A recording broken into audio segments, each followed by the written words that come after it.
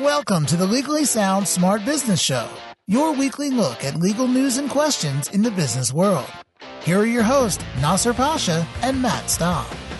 Welcome to Legally Sound Smart Business. This is Nasser Pasha. And this is Matt Staub. And welcome to our business legal podcast, where we cover business news and add our legal twist, and also answer some of your business legal questions that you, the listener, send in to ask at legallysoundsmartbusiness.com.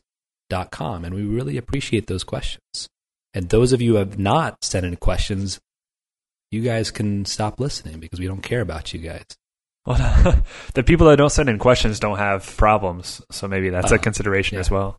I guess that's true. Well, you can still listen. We don't want to alienate people that don't have questions that need to be answered. At least I don't. Maybe you do. Oh, okay. I guess that's fine. All right. Well, let's get to what we have for this Monday episode. Actually, this episode's coming on Tuesday, I think, because of the Memorial Day. Well, just a procedural clarification. For those listening. For people that have hacked into my computer and listened to the audio a day in advance, but for those that haven't, happy Tuesday. But this is, we kind of talked about this before with fast food workers and the protesting, but I didn't even know this was still going on. But more fast food workers are protesting, want higher wages, blah, blah, blah. But this is getting to robots that are supposedly going to replace fast food workers. And I thought this was pretty interesting. I don't think there can ever be a situation where it's going to be 100% replaced. I don't even know if you can even get to 25%. But it gets to an interesting point of efficiency in the workplace. If these robots can do things more efficiently than actual people, great, for none of the problems. But also it gets to what jobs should people be doing in the work, for a fast food restaurant, task allocation. So if someone can do these three things, can they do that? Great. If not, then, maybe we should have some sort of robot in place. Yeah. And it's not a new issue because we've talked about how in GM, when they started automating everything from the assembly line to now robots are building cars that are building self-driving cars, which is robots building robots. And so this is stuff that's been going on for a while, but I think it's different now that it's in the fast food industry. But I'm just wondering if they are going to start replacing these guys with robots. Are they going to have faces? Am I going to go into Panera Bread? And by the way, Panera Bread's going to start doing this very soon within some kind of automated service. But am I going to walk in and some robot with eyes and a mouth is going to talk to me and ask for my order? It's going to be kind of weird. Well, you're thinking it from the perspective of actual robot people. Yeah, that's what and I don't know. It's as if if Back to the Future made another movie and they would do this, it would look like that, some robot with someone asking for your order like they did in Back to the Future Part 2. Well, keep in mind that a lot of tasks, well, not a lot, but there's a good amount of tasks that still go on at restaurants today, or a lot of different industries that are done by robots, but more so like machines and equipment. So I don't think you're necessarily going to walk in, and it's not necessary to walk in and have a robot person there. Can I take your order?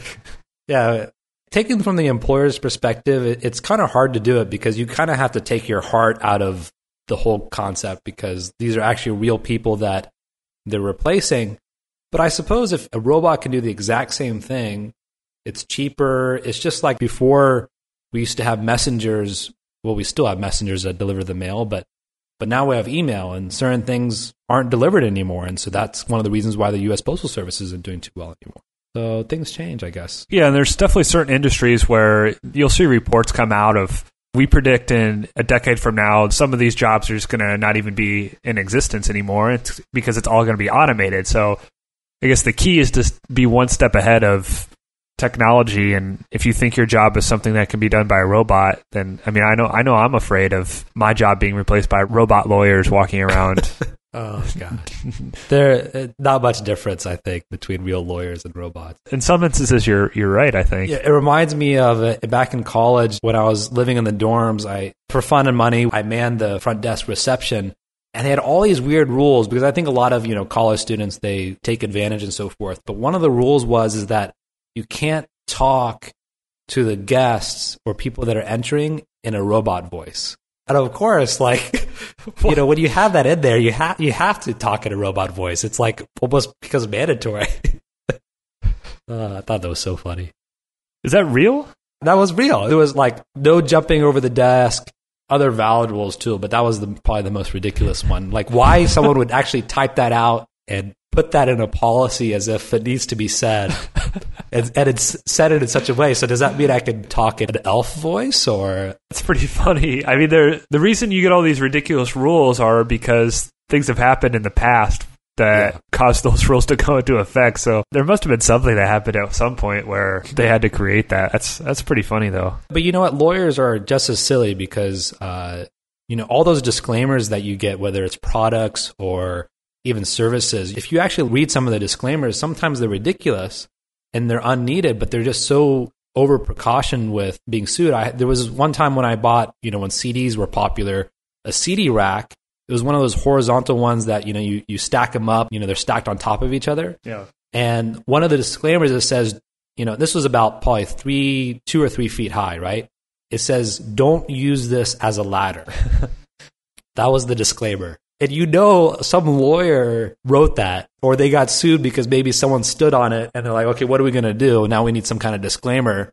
Let's just add, don't use this as a ladder. Yeah, and I vaguely remember talking about this during law school and in torts class about, product warranties? And I think some things are obvious. But yeah, I guess it can't hurt to put stuff in there. But exactly what you said, the only reason that's there is because someone tried to do that before.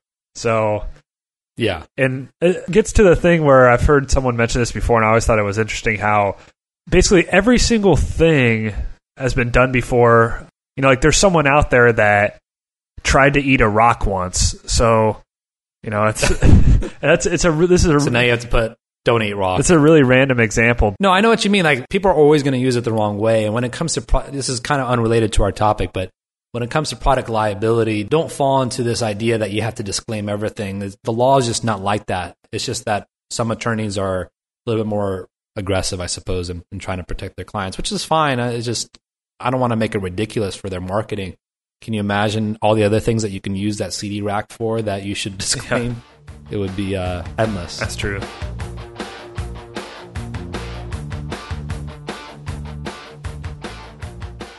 Anyway, let's get to our question. Otherwise it's going to be like a 5-hour episode, and I'm getting tired. We really veered off the track of robot fast food workers. But yeah, let's get into the question. From New York City, I'm trying to raise some capital from investors. When they ask how I'm going to use their investment, what should I say? Yeah, that's a good question. I know what you shouldn't say is, I'm going to use this for your salary, basically. Yeah, I think that's the obvious how not to answer it. I think it's a very common question amongst investors. It's something that if you're not prepared to answer, then why are you in the room in the first place? Because they're asking for money, and the question, what are you going to use it for? So when they ask me how I'm going to use it, what should I say? I think you should know the answer already. If you don't, then I would revisit your plan of why you're looking for money in the first place. Right. If it is just to put in your pockets, then you have the wrong understanding of how this works. Even these startup companies that get a huge investment, a lot of times they end up giving up some of the management control, and they don't buy a car the next day. They're still, maybe they get something here or there, but most of the time they're struggling just as they were before, but now they have capital to grow their business. Yeah, and you're exactly right. You shouldn't be there unless you know the answer to that already. If you're in front of investors, you're going to get a lot more difficult questions than that. I've actually seen, and who knows if this is real or not, but I've seen people on Shark Tank get asked that question and have no idea how to answer it. And then it's even worse because that's on national TV to millions of people. So you look so unprepared. But this is interesting. I just went to a panel where they had it was an angel investors, and there was investors and there was people on the other side of companies that had been invested in. And one guy said something really interesting. He said, investors, and I think he was an investor, but he's like, I'd be much more upset at someone who didn't spend the money that I gave them as opposed to just blew through it. So a lot of times people are just afraid to spend money that they're given, and that shouldn't be the case. And it almost stifles, they get this investment and they're almost scared to do anything with it. Yeah, and I suspect it might be because they're overwhelmed with that amount of money. Maybe they haven't had to spend that money in the past, and so they don't know how to do it. But yeah, that's an interesting perspective from that investor. Yeah, let me give a couple answers here to this question. I think what you could say is anything that's scaling your business, that's obviously a good answer. And then anything about if you have negative cash flow, turning it to cash positive, or anything that generates some cash is going to be a good answer to that. Not, hey, I'm going to pay myself a lot of money because I deserve it. Yeah, I think scaling is the priority there is, okay, so they're investing in your business model and now you have to execute even further than you have. And sometimes that takes marketing dollars, that takes investment in your operations or your employees, etc. I think that's it. Very good. And lawyers, of course, and securing your intellectual property, etc. That's good too. So, okay, well, that's our episode. A really good answer that you just threw in at the end. And give your attorneys money, of course. Don't forget that. So, all right, well, that's our episode. Nice, long Tuesday episode that you can listen to on your way to work or on your way from work or what else? Or when you're exercising, I guess. Traveling back from a long weekend. Oh, that's true. Yeah, that's a good idea. I'll probably do that myself. All right. Well, thanks for joining us. Keep it sound and keep it smart. Oh, wow. We're going to have to use that every time now. Oh, yeah, thanks for saying robot at the end as if we didn't know.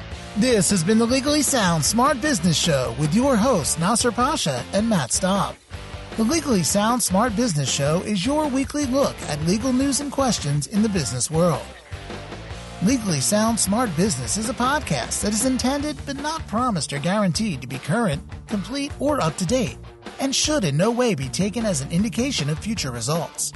No attorney-client relationship is created by listening or submitting questions to the podcast. The podcast does not constitute legal advice, but rather is offered only for general informational and educational purposes. You should not act or rely on any information in the podcast without first seeking the advice of an attorney. The opinions expressed in the podcast reflect the views of those individuals and do not necessarily represent the views of any other individual or business. For more information about the Legally Sound Smart Business Show, visit LegallySoundSmartBusiness.com.